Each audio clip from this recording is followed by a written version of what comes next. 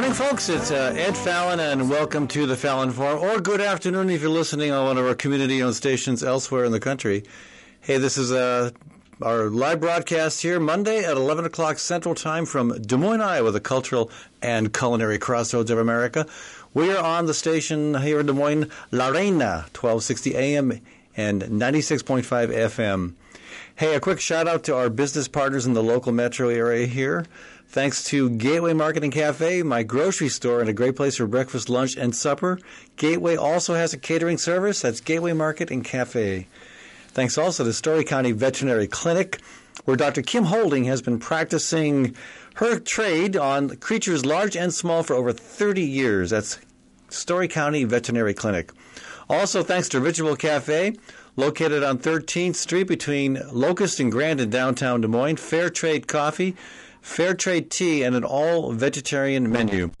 And thanks to Noche, that's Central Iowa's premier home for jazz and cabaret, attracting both national acts, local favorites, and featuring a world-class cocktail bar. Check out Noche, folks. They're on Walnut Street, just south of the Sculpture Park in downtown Des Moines. And finally, thanks to Cinco de Mayo Restaurant, located on Southeast 14th Street, authentic Mexican food at very affordable prices and excellent friendly service. That's Cinco de Mayo Restaurant. All right, so a quick overview of our program lineup today, folks. Well, first we're going to talk about climate change. I'll give you a little bit more of a rundown on that in a second. In the second segment of our program, Kathy Burns is going to join us to talk about an urban farming initiative in Des Moines called Birds and Bees Urban Farm. Later, we'll talk about the Iowa caucus update, which I know is of interest to people around the country. Candidates here as thick as flies, and of course, 2 have just dropped out, 2 more jumped in. We'll talk about some of the interactions we're having here. We'll also talk about the climate justification trial, which had a ruling last week, and it's not over yet. And finally, in the final segment of our show, we'll talk about how Energy Transfer Partners continues to push to expand the Dakota Access Pipeline, even as pipeline companies are getting pushback from landowners, farmers, environmentalists, native communities all across the country. We'll give you an update on that. Interesting twist in that whole conversation. But first, let me... Climate Update is a regular weekly feature of this program. And the challenge is not what to talk about. The challenge is what not to talk about.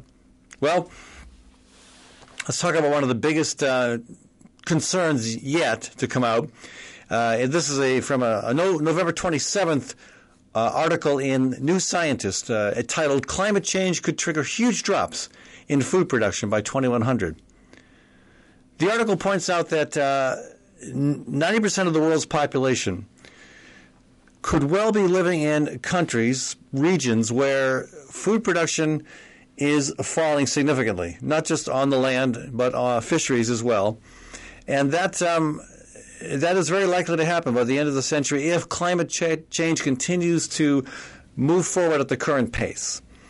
So research done by Loic Thielt with the Research University in Paris have kind of tried to tie together concerns about fisheries and concerns about agriculture and looking at the bigger picture because, again, those are the 2 biggest sources of our food supply. Thielt says, quote, productivity losses are very likely going to be inevitable in some places, but climate mitigation has a big impact on how big those losses are going to be. The report goes on to say that agriculture will see a 25% reduction in productivity under the worst-case climate scenario. If we do more to reduce greenhouse gas emissions, the decline in productivity could be as little as 5%. Now, that's for agriculture, land-based agriculture. For fisheries, meaning the oceans, and, of course, I think that includes farm fishing as well. For fisheries, though, the difference is a fall of 60% versus 10%. So, here's my concern, is science has been wrong about climate change. They've been wrong in that they have severely underestimated the pace of change. And my concern here is that this is an important warning, and I think it's really important that we're hearing researchers, scientists, universities, government officials talking about likely food shortages, because most of the conversation is about heat waves, about drought, about flooding, about ice melt, and those are important conversations to have. But, when you start talking about how all that comes together and impacts the food supply, you're looking at some pretty serious concerns. And my problem is, so far, scientists have been wrong in terms of the time frame. They're right in terms of all the impacts. They're right in terms of what's supposed to be happening. They're wrong in terms of the timing. And that was brought home in another series of articles that came out this past week. And one of my favorite publications in the media world is The Guardian, which I think is doing a bang-up job at looking at the climate crisis consistently, not just an occasional article here and there, but all the time. They're always digging into it. Every day they're looking at some angle of it. This article, again from November 27, entitled "Climate Emergency: World May Have Crossed Tipping Points. Warning of existential threat to civilization as impacts lead to cascade of unstoppable events." So what does that mean, a cascade of unstoppable events? Well, oftentimes what climate scientists have been referring to are tipping points, climate tipping points. And they've been looking at these various tipping points that are likely to happen in the future. And if they happen, we should be very concerned. But they've always been kind of, we've got till 2030, we've got till 2050, we've got till 2100. But now, according to this study, the world may already have crossed 9 of those tipping points. And the report says, the scientists who put together this study say, we are already in a state of planetary emergency. I'll read you a couple segments from this story in The Guardian. Quote, "Tipping points are reached when particular impacts of global heating become unstoppable, such as the runaway loss of ice sheets or forests. In the past, extreme heating of 5 degrees Celsius was thought necessary to pass tipping points. But the latest evidence suggests this could happen between 1 degree Celsius and 2 degrees Celsius." Okay, now that's a huge difference. That's a big mistake. Again, scientists have been right on climate change. Again, they're wrong about the pace of change. And so it's very disturbing to see this, because it says that we have an emergency on our hands right now. This is not an emergency in 2030, 2050, 2100. It's happening now. And if the difference between igniting one of those tipping points is 5 degrees Celsius versus 1 degree, well, that's a huge difference, folks. And we're already at 1 degree Celsius. And that is going to increase due to past emissions, and also because we are still seeing a rising level of greenhouse gas emissions.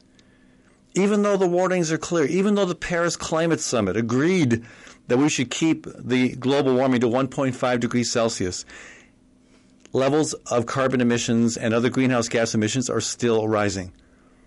So, and again, it's not just carbon, methane. And as methane is released when the permafrost in the Arctic regions thaws, again, that's a big part of the equation of leading to that cascade of impacts. So scientists in this report are saying, quote, "The potential damage from the tipping points is so big and the time to act so short that to err on the side of danger is not a responsible option." And they're calling for urgent and international action.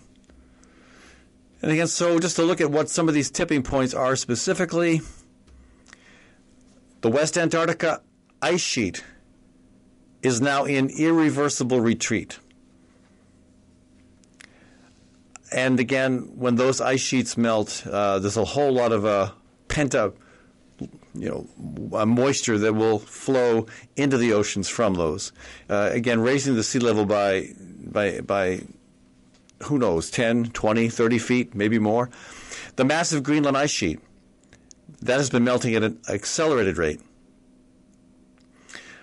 And again, even a bigger concern is the permafrost in the Arctic, that as the Arctic thaws, that methane is released. And this is one that if you saw the movie The Day After Tomorrow, you might remember this, and you might have thought it was sci-fi.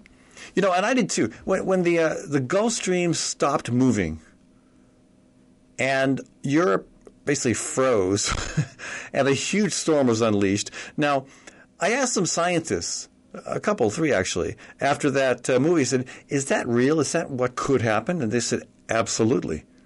The only thing about the movie was it sped up the time frame a bit, but not that much. And that is what's happening. The Gulf Stream is now slower by 15% than it was back in the middle of the 20th century. Now there is a natural variability in the rate of that current, but that's at the very upper edge of it. If the trend continues and the Gulf Stream slows, it's hard to say where that's going to go. But remember, Ireland, my second home, is pretty much across from Hudson Bay. And when we think of Hudson Bay, we think of lots of cold. We think of lots of snow and ice and polar bears. And Ireland grows palm trees. Why is that? Oh, that's the Gulf Stream. That's what keeps Europe. Without the Gulf Stream, that whole area is in deep trouble. So in addition to those tipping points, 70% of the Amazon rainforest has been lost since 1970. That's huge. And the projected tipping point there is 20 to 40%. When you get to the point where 20 to 40% of the Amazon rainforest is lost, then that leads to a drying out that could pretty much decimate the entire forest. And of course, other tipping points, melting Arctic sea ice, also exposes a dark ocean that then absorbs more sunlight. And that likely to cause more melting. So this all sounds gloom and doom. And it is gloom. And it might be doom unless we get our act together. And again, the Antarctica, there's additional stories out there this week about the Antarctica, the Antarctic ice loss. And it's concerning. Scientists have long, suspected that when the floating ice around the Antarctica is melted because of warmer currents coming under them, they were concerned about what that would mean for the landlocked ice beyond it. And now they're able to verify that. It's a big deal. Because here's a quote from Professor Hilmar Gunnlaugsson of the Northumbria University in England. Quote, "If you thin the ice shelves today, the increase in flow of the ice upstream will increase today. Not tomorrow, not in 10 or 100 years from now. It will happen immediately." And that's what's happening. Again, the entire continent of Antarctica, it's surrounded by these rather thick, shelves of floating ice, and they kind of keep those glaciers from draining off the land into the sea, and they're melting. And as they melt, that whole movement of glacier from the land to the sea is accelerated. So I'm hoping that the UN Climate Summit, which starts today in Madrid, because Brazil didn't want it, and Santiago, Chile took it, and then had to pass it off because of public unrest there. Madrid stepped up to the plate with, 3 weeks' notice. This is a huge logistical challenge. As somebody who does a lot of organizing in my work, I can only imagine what's involved in putting that together. Hopefully, all these new things that have happened this past week will inspire a new level of urgency among the 29 or so thousand people from 200 countries who are attending. Hopefully it will inspire a new level of urgency. And again, in 2020, when the UN Climate Summit convenes in Glasgow, Scotland in November, that's kind of been projected as the time when we got to really get down to detail on what we do regarding our Paris Climate Accord commitments. Well, they really ought to go further and faster because the science is in. Well, it continues to come in, but what's coming in now is very disturbing. So, and to his credit again, the UN Secretary General Antonio Guterres warned at the start of the conference this morning that, quote, "The point of no return is no longer over the horizon. It is in sight and hurtling toward us." Yeah, so we'll see what happens. I mean, this will be an interesting 2 weeks. We'll certainly keep abreast of it here and report back next week in terms of what progress is being made. Hopefully, it will be progress. One matter that is disturbing is that again, there will be. They're expecting 29,000 visitors, including 50 heads of states. Now, the European Union's countries will be well represented. They have indicated their enthusiasm for taking climate seriously. Unfortunately, the U.S., China, and India, the three largest carbon emitters in the world, will be sending ministerial or lower-level officials to the meeting, not any high-ranking officials, and certainly not President Trump, who continues to live in denial of the reality that is becoming more and more clear to more and more people. Besides the UN Climate Summit, there is good news out there. And some of it may seem like small stuff, but it all matters. In Missouri, teachers are schooling kids on climate change, even though it's not required. It is required in certain areas of the curriculum, but part of the problem is, well, actually, it's you're able to teach it in certain scientific areas of the curriculum, but you you don't have to. And again, you don't have to take those courses. So some of these teachers are trying to make sure that kids, all kids, have some exposure to the importance of climate change. Now, their challenge is to make kids aware of just how urgent it is without scaring the dickens out of them. And one teacher says it's not just, oh, look what's happening, but, oh, do you fix it? How do you design a solution? How do you mitigate it? And again, one of the teachers featured in this story, Mrs. Apple, says, this is really urgent, but you don't want to scare them, because a lot of times when you scare people too much, then they can just kind of give up and shut down. That's an important point, although at the same time, we need to be honest with people, and it's wrong not to feel some fear at what's going on with our climate right now. Now, another response, again, besides, there's so many things happening, it's impossible to talk about them all, but I thought this one was of interest. Senator John Kerry, former candidate for president, John Kerry, launches a star-studded climate coalition, according to this story of the New York Times. It's called the World War Zero, which is interesting. I think that a tip of the hat to the climate mobilization, which formed again about 5 or 6 years ago to highlight the urgency of climate change. And as much as I've talked about it, they talk about also the comparison to World War II. We had an urgent situation, and then we weren't doing anything for a long time, and then suddenly we responded. And when we responded, we did so in a big way. And that's what needs to happen with climate change. So I think it's a good choice of names. You've got Bill Clinton and Jimmy Carter are part of the effort. Jimmy Carter, of course, who did some stuff relevant to climate change way back in the 70s, 80s. Bill Clinton, who, pretty much did nothing. But I'm glad he's on board. And then you've got Arnold Schwarzenegger. Anyway, John Kasich.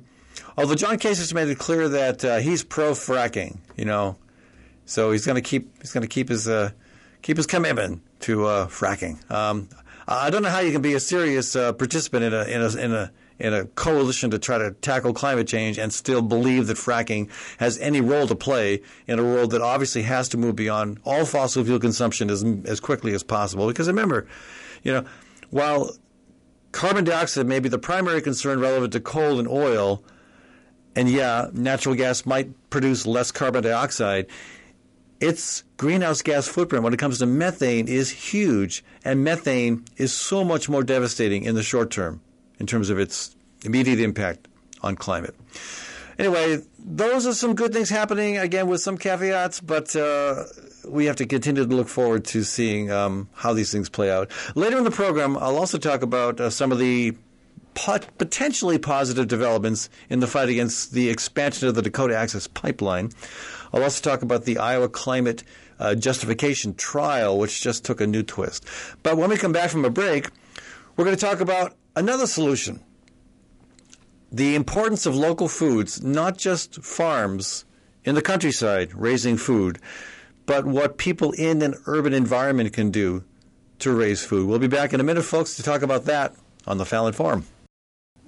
Gateway Market and Cafe is your locally owned source for specialty groceries. Enjoy chef-crafted prepared foods, artisan baked goods, organic produce, specialty cheeses, and hand-selected wines and craft beer. Visit the lively cafe for breakfast, lunch, and dinner 7 days a week. Gateway Market is centrally located on the corner of Martin Luther King Jr. Parkway and Woodland Avenue. Stop by or visit www.gatewaymarket.com for more details. Gateway Market, good food, great community. For all your accounting needs, both business and personal, contact Ying Sa at Community CPA with offices in Des Moines and Iowa City. It seems that tax law changes every year. You want an accountant who's up to speed on the latest twists and turns, someone who can help make sure your tax return is filed accurately, in a timely manner, and properly, so you don't end up paying any more than you need to pay. So give Ying Sa, the founder of Community CPA, a call at 515-288-3188. That's 515-288-3188. Across the Des Moines Metro, Ritual Cafe is known for its excellent fair trade coffee and fair trade tea. Ritual Cafe also serves breakfast and lunch and offers an entirely vegetarian menu. This unique venue is also known for its live music and displays of local artwork on the walls. Located on 13th Street between Locust and Grand in downtown Des Moines, Ritual Cafe is open 6 days a week. Make Ritual Cafe a daily part of your ritual. It's important to know where your food comes from. At Hawk Restaurant, that's easy because 90% comes from Iowa farms and Iowa producers. Located at East 5th and Walnut Street, Hawk is open for lunch and supper Monday through Saturday. From May through October, you'll also find Hawk at the Downtown Farmers Market serving fantastic breakfast wraps with 100% of the ingredients from Iowa, except for the salt and pepper. Learn more at hawktable.com. That's HOQ table.com. Dr. Kim Holding has over 30 years of experience working with all creatures great and small. Cat, dog, horse, cow, elephant. Well, maybe not an elephant. If you've got a pet elephant, you may be in trouble. Kim's work history is long and deep, and her clients stick with her year after year because they know she will do right by them and their pets and farm animals. So give Dr. Holding a shout to keep your animals happy and healthy. Call 515-232-8766. That's 232-8766. Noche is the premier home in Des Moines for jazz and cabaret. With its prime downtown location and stylish ambiance, Noche attracts both national acts and local favorites, including Max Wellman, Gina Gedler, Scott Smith, Tina Haas-Findlay, and Nick Leo. Every Wednesday night, you can enjoy the progressive sounds of one of America's longest-running jazz orchestras, the Des Moines Big Band. Noche also offers a world-class cocktail bar and serves a variety of small plates. If you haven't been to Noche, you haven't experienced the fullness of Des Moines' cultural revival. If you have, we're sure you'll be back. Noche, located on Walnut Street just south of the Sculpture Park in downtown Des Moines.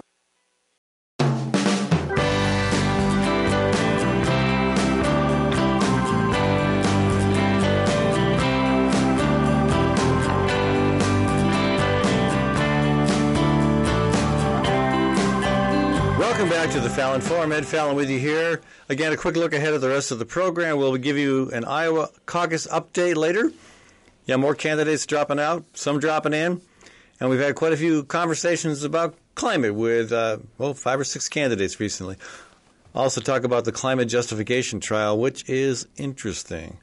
But first, I want to welcome Kathy Burns to the program. Kathy and I are collaborating on a new urban farming venture called Birds and Bees Urban Farm. Kathy, welcome to the show. Thanks. Yeah. It's good to see you today, Ed. Good to see you, too. So tell us about this Birds and Bees thing you've got going on here. Well, as you know, at our place, we farm, and we farm the yard. It's about 1/8 of an acre. And we grow more than 30 kinds of fruits and vegetables in raised beds mostly, and up on walls and along fences and anywhere we can, so we make good use of the space. For a couple of years, when people stop by, they want to tour the farm, and then so many of them say, I want to learn to do that. So after 16 years with a different organization, I stopped doing that, and I incorporated Birds and Bees Urban Farm as a nonprofit to help other people learn to farm their yards and feed themselves. And you're a big part of that. Well, let's see. It'll be interesting to see how many people who said, hey, I want to learn how to do that, actually want to invest the time and effort in learning how to do that, because it's not, I would say it's a little more work than mowing your lawn every day or every week, but there's also the benefit of having all this food. If you really learn how to garden intensively, you can produce a heck of a lot of food. I know. I'm thinking about last night. Very impromptu. We had 4 people come to dinner. You made roasted turnips. Was it turnip greens? Roasted turnips and then a separate batch of greens with turnip greens. Yeah. And we served some of our own honey. I don't know. We had just garden stuff. The squumpkin pie. Oh yeah, squumpkin is pie. Your an accidental hybrid cross between a butternut squash and a heirloom pumpkin. Who saw that coming? And it's great. It's delicious. They taste great. They produce a lot. They keep a lot. We had one last till June last year. Right. So, yeah, you can have squumpkin all year round if you plan right. Well, our workshops that we're going to offer start in February, and it's a workshop series. So February through November, once a month, you'll come to our place and spend a couple of hours with other aspiring, more intensive gardeners, urban farmers, whatever your goal is for your space. We can help you plan that out and learn the year-long kind of series of activities that can help you produce some really good food. Yeah, some folks maybe just be interested in 1 8-by-4-foot garden bed. And I understand why, if you're new to this, you might want to take a small chunk to get started. There may be folks who are ready to go all the way and take their entire yard and make it food. And that's what we've done. And even on 1/8 of an acre, we produce enough food to be defined as a farm according to the USDA definition, which is kind of cool. Not that I have, not that I really rely on the USDA to tell me what farming is, but we do qualify. And I know there are people who want to do that. To me, it makes a lot of sense health-wise. It's also a way to avoid having to pay to join a health club because between shoveling, sawing wood, turning compost, what else? Raking. You've got a full upper body workout. One thing I like, you mentioned raking, and we've done a lot of raking this year already. We still have a little bit more to do when the ground is clear, but we don't put anything out to be disposed of elsewhere. We use what falls in our yard we use, and some of that is chicken manure, frankly. It falls in the yard, in the chicken in the pen, coop, in the pen. So we use what's there. And I like the fact that we didn't just suddenly have more than 30 raised beds, but over the years you started that, and then I helped add to it. But we have a good system, and we know how to save the seeds. We know how to start the seedlings. Our artichokes are already this big. Yeah. And so we have a lot we can share with people. And one of the most important things is localized food. Yeah. And there is something to do every month of the year. I mean, right now we're getting our artichokes started. And folks are saying, why are you starting artichokes in December? Well, they're a biennial.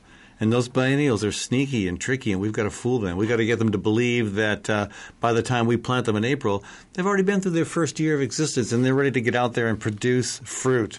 Yeah, and it's good fruit. And actually it's not the fruit that we eat, it's the bud. True. We really don't let it get to the point of fruit. No, because if we do, then we can't eat Right. buds. Yeah. Well, we let it go to fruit in order to save the seed from maybe one bud. But there's always something to do. I mean, right now my next big task is to get the basement cleaned up. It's a mess. You've kept it pretty clean and on. It's a mess by my high standards, put it that way. Yes. Yeah. It won't be long before all the tables in the basement have grow lights on top, coming down to light them, and we're going to have seedlings all across the basement. And I want to tie this in with the earlier conversation and the later conversation we'll have about climate change too, because the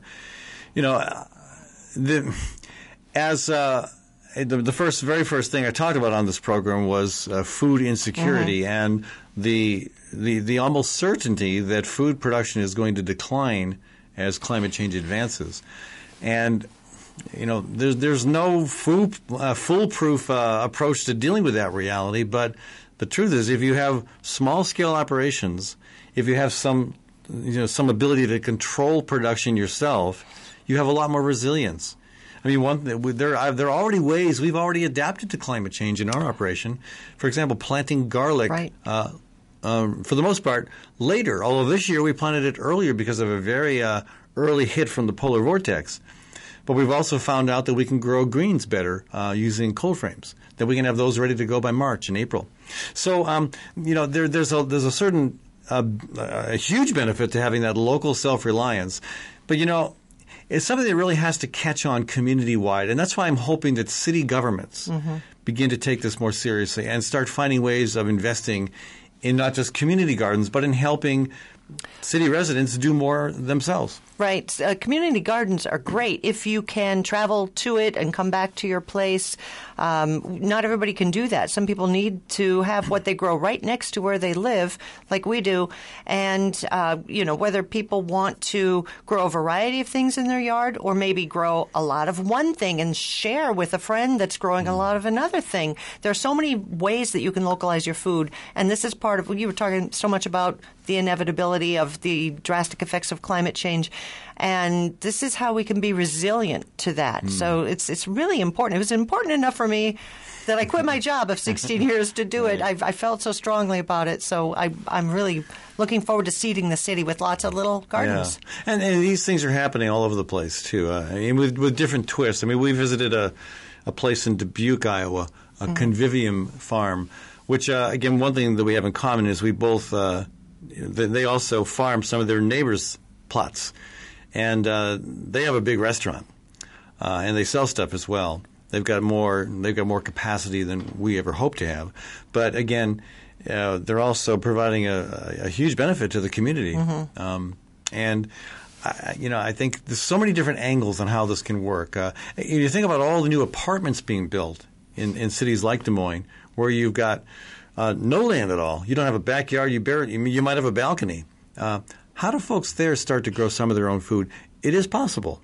It has its own unique set of challenges, but it is possible, and it's necessary that people start thinking about what they can do in their living situation to raise some food. And it's delicious. It can and be. We're really good eaters. And I've become a much better cook. Well, one of the questions we get from people is, do you sell at farmers market? What do you do with all that food? And the truth is, we eat it. We have guests. We share with the 4 guests who come over once That's in a while. That's right. Spur of the moment. We have frequent guests. We had a lot of guests this week. Yeah, it's good. Yeah. So. And sharing food with friends I think it's one of the best community building experiences you can have. And one thing we've also seen with our farm is that our neighbors. It's a talking point. So we get to know our neighbors through what we do outside. People pass by, we have conversations, and I think it builds that community that helps me feel really good about where we live and who we live near, and it's community. Yeah. So if people want to learn more about Birds and Bees Urban Farm, I have a feeling that there are 3 places they can go. They can go to the farm itself in Sherman Hill, or the website is birdsbeesurbanfarm.org. No and sign. No and sign. The and sign is part of our name, but you can't use an and sign sign in the website. So birdsbeesurbanfarm.org. Right. And check out the team page, really cute pictures of the cat and such. Cat, pest control. And then, of course, look at the workshops. We've got our curriculum outline there, and hope that you'll join us. And there's a Facebook page as well. There is. Yeah. All right. Hey, folks, thanks for coming on the show, Kathy. And we'll be back in a few minutes. We got more conversation coming for you about the Iowa caucuses and how climate is continuing to play out in that conversation. Back with you in a minute on the Fallon Forum.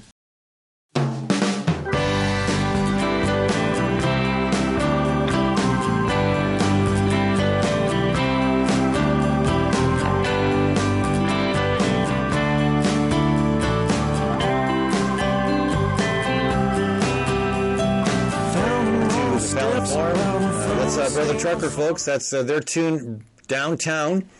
I want to thank our hosts here at La Reina, the studio where we broadcast our program, 1260 AM and 96.5 FM.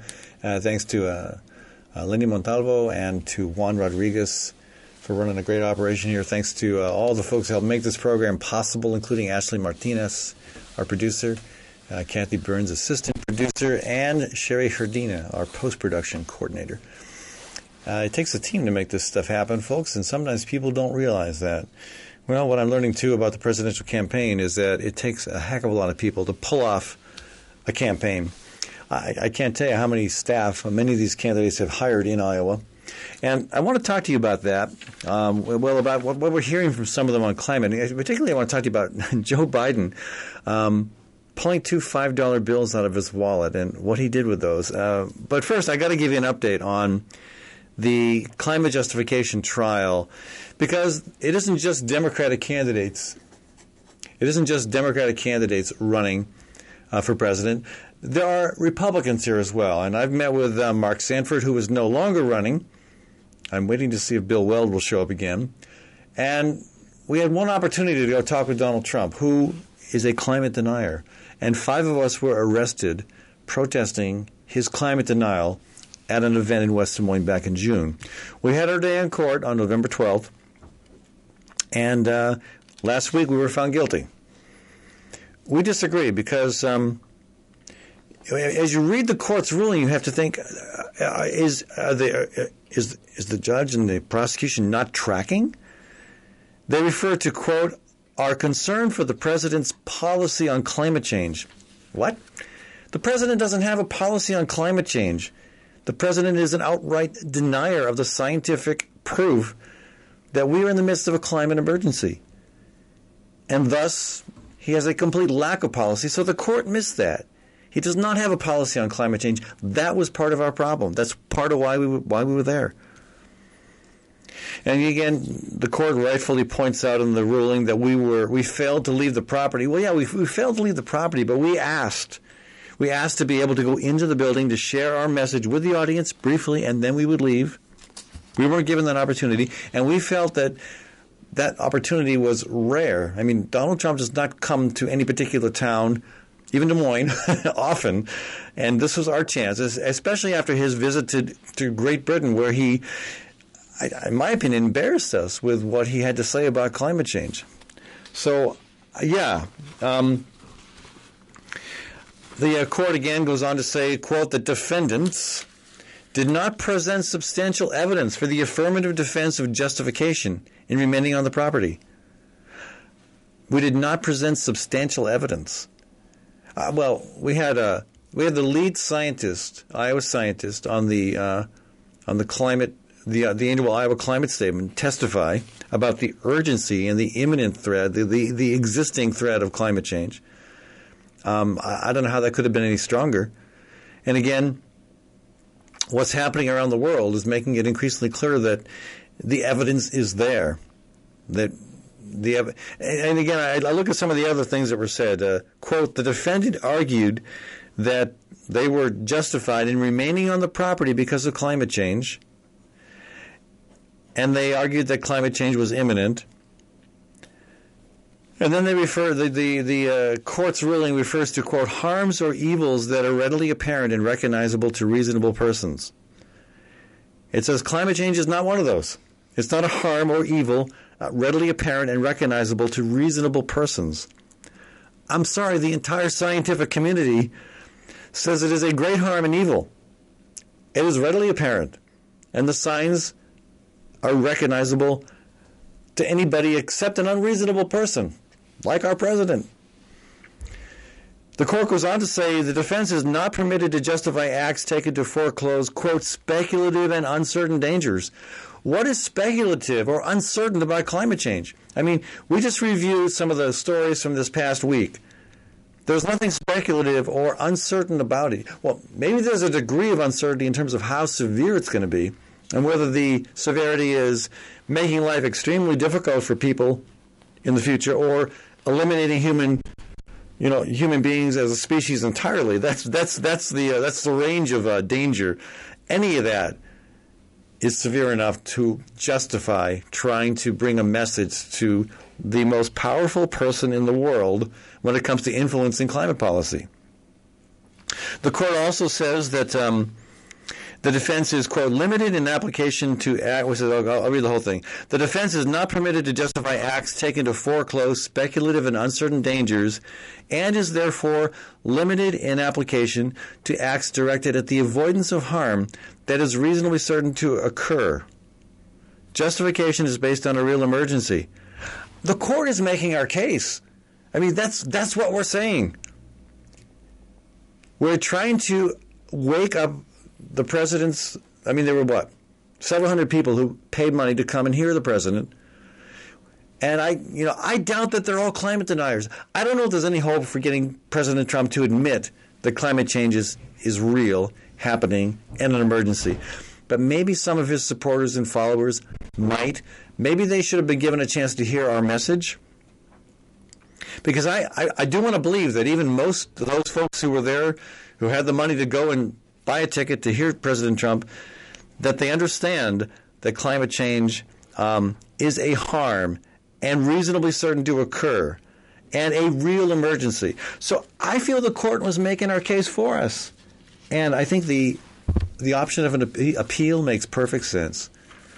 All right, so flipping over to the Democratic side of the climate conversation here in Iowa, Joe Biden shows up. I've seen a lot of Joe Biden.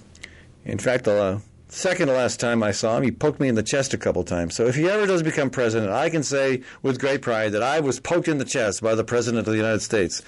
I was also beaten in pool by Biden once. So we'll see what happens with this campaign. Right now, he is doubling down on Iowa because he slipped from first to fourth here. And his campaign, is clearly in trouble. So he's got this no malarkey tour that he's doing. He's going to all these small towns, which makes sense. I mean, strategically, this is a good plan. But again, I don't know if his message is going to resonate. And he continues to do crazy things, say things that are off the wall, and do things that are really questionable. For example, at an event in Des Moines, this is an event, not the same event where he poked me in the chest. He turns his back. I'm standing right in front of him. Just off to the side behind a couple little kids and their parents. And I see him turn around and he pulls two $5 bills out of his wallet. I'm thinking, what's he going to do with that? So what does Joe Biden do with those two $5 bills? Well, he turns around and he very subtly, concealing them in his hand so well that I couldn't quite get a photograph of it. And there were other cameras there, and I'm not sure anybody got a photograph of it, but he hands these kids $5. Now, there was an ice cream vendor in front of the facility, and I think that's what he had in mind. Because at that point, I blurted out, "Mr. Biden, you're never gonna get their votes with $5 bills. Andrew Yang wants to give them each $1,000." And he turns to me, he smiles, and he says, "Well, $1,000 worth of ice cream would be a lot." I said, "Yeah, but they're kids; they love ice cream." He says, "Well, they'd have to double dip." So. And then I used that opportunity to question him about the Dakota Access Pipeline because he says he's against it, but he also says that he is okay with replacing existing pipelines, gas pipelines. So it's confusing about where Biden stands. It's confusing in a lot of ways what Biden says and believes in. So anyway, a lot of other candidates spending a lot of time here in Iowa. Two of them, Kamala Harris and Amy Klobuchar, both celebrated Thanksgiving here. I was not invited, but I did get to see Kamala Harris the next day. Kathy and I showed up at an event there and at a house party in West Des Moines, actually in Johnston. And Harris, as always, gives a very compelling speech about a broad range of issues, but never mentions climate, or I should say barely mentions climate, just touches on it in passing, like a 3-second reference. So I'm fortunately the one to get the first question in, and I point out that, I say, look, you get a text message saying your home is on fire. Any one of us here, the media, the caucus forwards here, any of us gets a text message saying your home is on fire. We're out the door. We're onto that. Well, I point out, I said, I got that text message back in 2007 when Bill McKibben and I were having dinner over cornbread and chili. And he made it clear to me that all the issues I cared about, all the issues I've been working on as a lawmaker, as a candidate for governor, those issues wouldn't matter if we didn't fix climate change, if we didn't address the elephant in the room. And so I pointed out that, we all should be taking that advice to heart. And there should be, and the most recent text message was what happened with the report by scientists saying that we have much less time than we thought we did. Anyway, that's the news from here in Des Moines, where the presidential campaign is really heating up. Quick shout out to our business partners in the Des Moines Metro, Gateway Market and Cafe, 20th and Woodland, my grocery store, and a great place for breakfast, lunch, and supper. They've also got a catering service. Thanks also to Hawk Restaurant, where 90% of the food served comes from Iowa farms and Iowa producers. Thanks also to Diversity Insurance at 1541 East Grand in Des Moines. They got it all covered for you folks. Stop by, no appointment needed. That's Diversity Insurance. And thanks to Community CPA with offices in Des Moines, Iowa City, and Minneapolis. Thanks for tuning into the program, folks. If you're listening on our community-owned stations, stick around. We'll be right back with more conversation on the Fallon Forum. Again, broadcasting live from Des Moines on Monday mornings at 11 o'clock Central Time.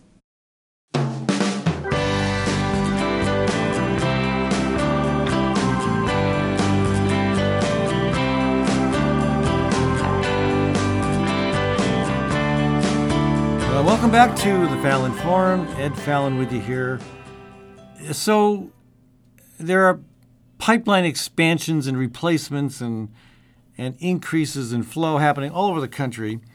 And one that has gotten quite a bit of attention in the past and seems to be getting less attention right now for some reason is the Dakota Access Pipeline. This is the pipeline that runs from north of Standing Rock in North Dakota through South Dakota, across Iowa, more miles of it actually in Iowa than any of the other 4 states, and then finally into Illinois, where it connects with another pipeline and goes down to the Gulf of Mexico. So back in June, the Dakota Access, the parent company, Energy Transfer, proposed doubling that flow. And actually, they came at it like this. They said, we don't need your permission. This is their message to the Iowa Utilities Board. We don't need your permission. We already got permission to build this thing. And if we just want to double the flow of oil, with the carbon equivalent of 30 coal-fired power plants, that's our business, not yours. To their credit, the Utilities Board said, not so fast. And it took them, 3 months to issue a ruling on it. And in the meantime, the Iowa Sierra Club and Bold, Iowa both weighed in with lots of feedback as to some of the problems and concerns relevant to what Dakota Access wanted to do. And so, back in September, the board issued a ruling saying, no, you can't just go ahead and build that thing. You've got to file for an amendment to your permit. And Dakota Access, because they don't like the word no, wrote back and said, we're going to ask you to reconsider that decision. And the board said, done. And we're sticking with our decision. So to their credit, they've held firm. Besides requiring Dakota Access to file an amendment to their permit. The Iowa Utilities Board also wants Energy Transfer to hold another hearing, which makes sense to me. There were hearings held in every county. All 18 counties in Iowa had a hearing. And they also want the landowners along the route to be notified of the change. So just now, this is the way the company works, of course.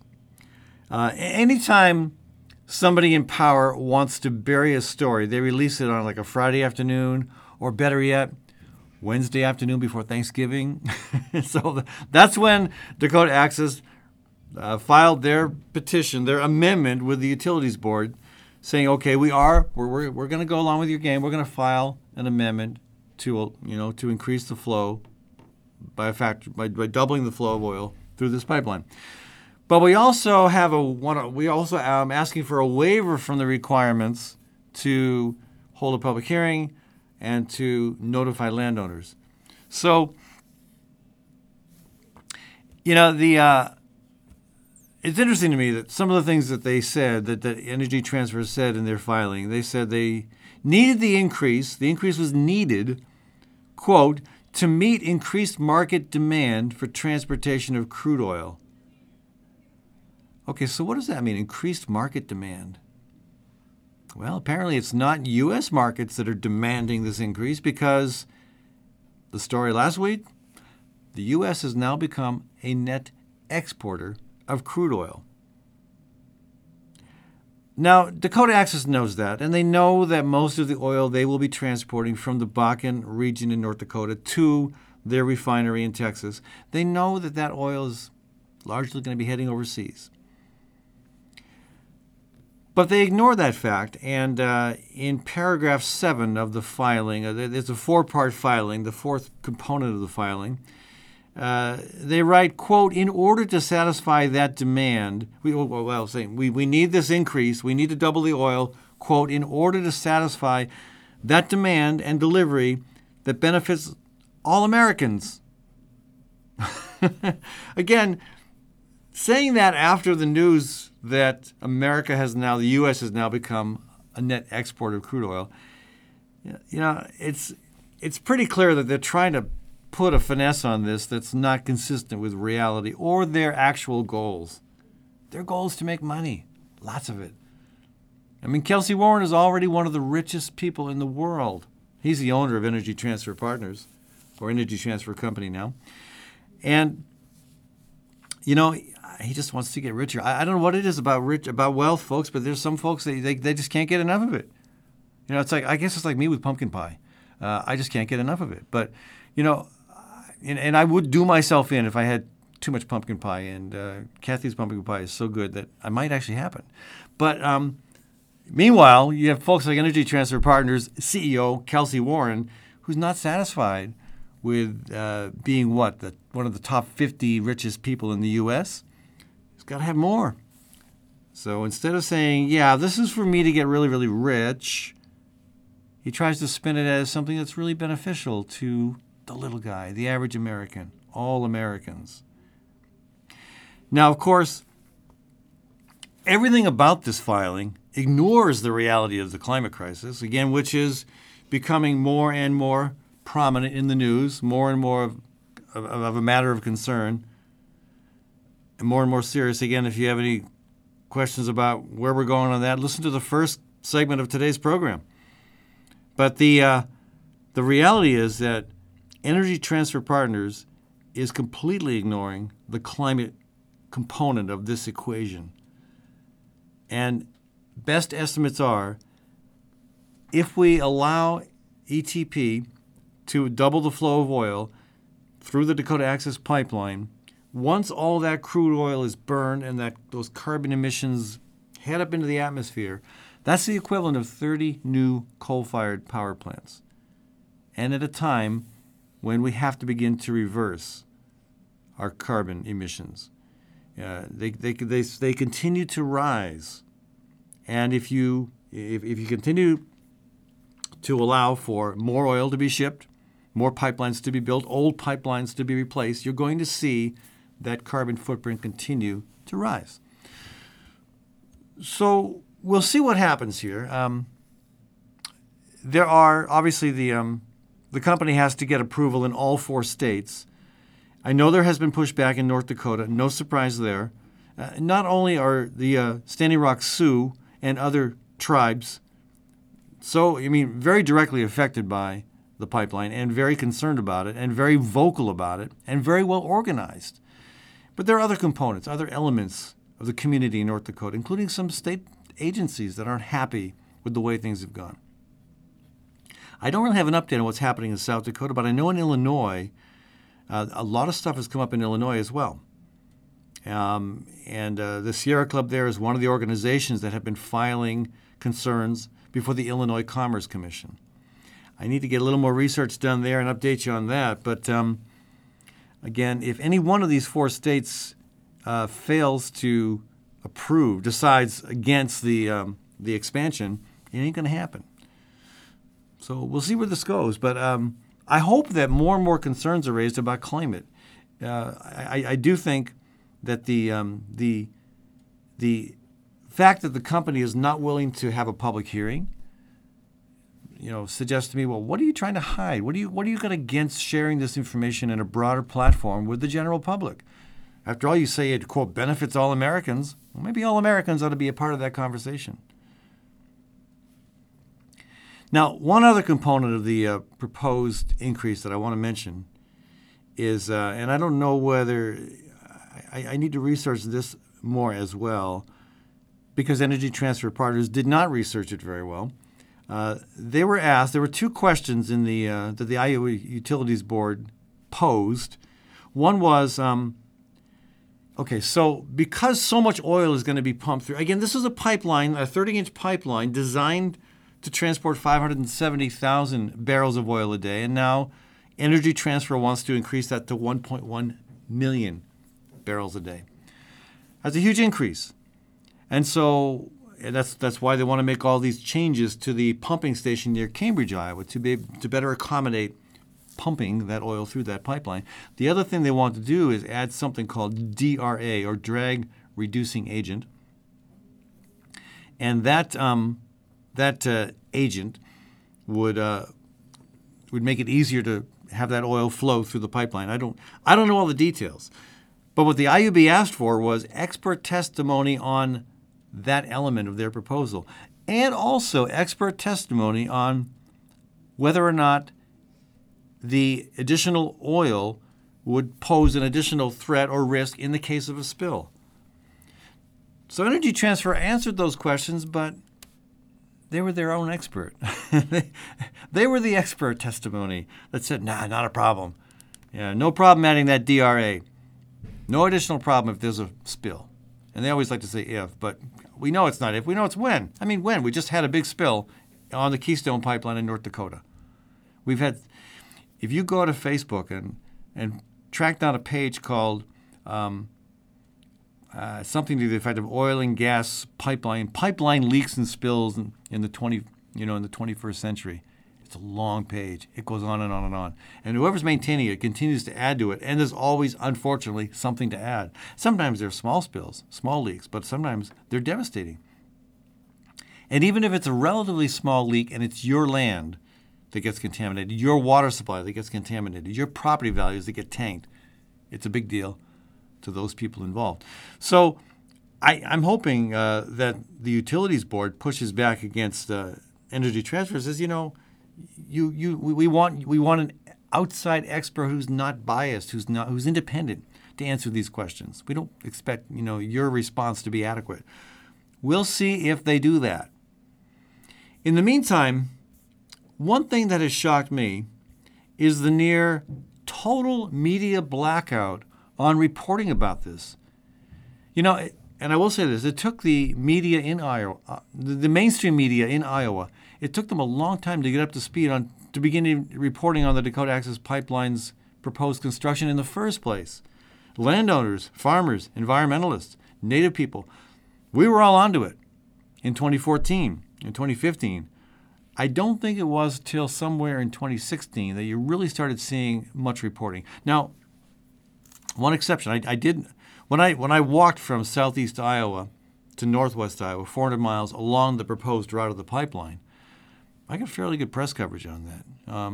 They, especially the local, smaller papers, smaller radio stations, even the smaller market TV stations were interested in why somebody would walk that length and also what kind of conversations I was having.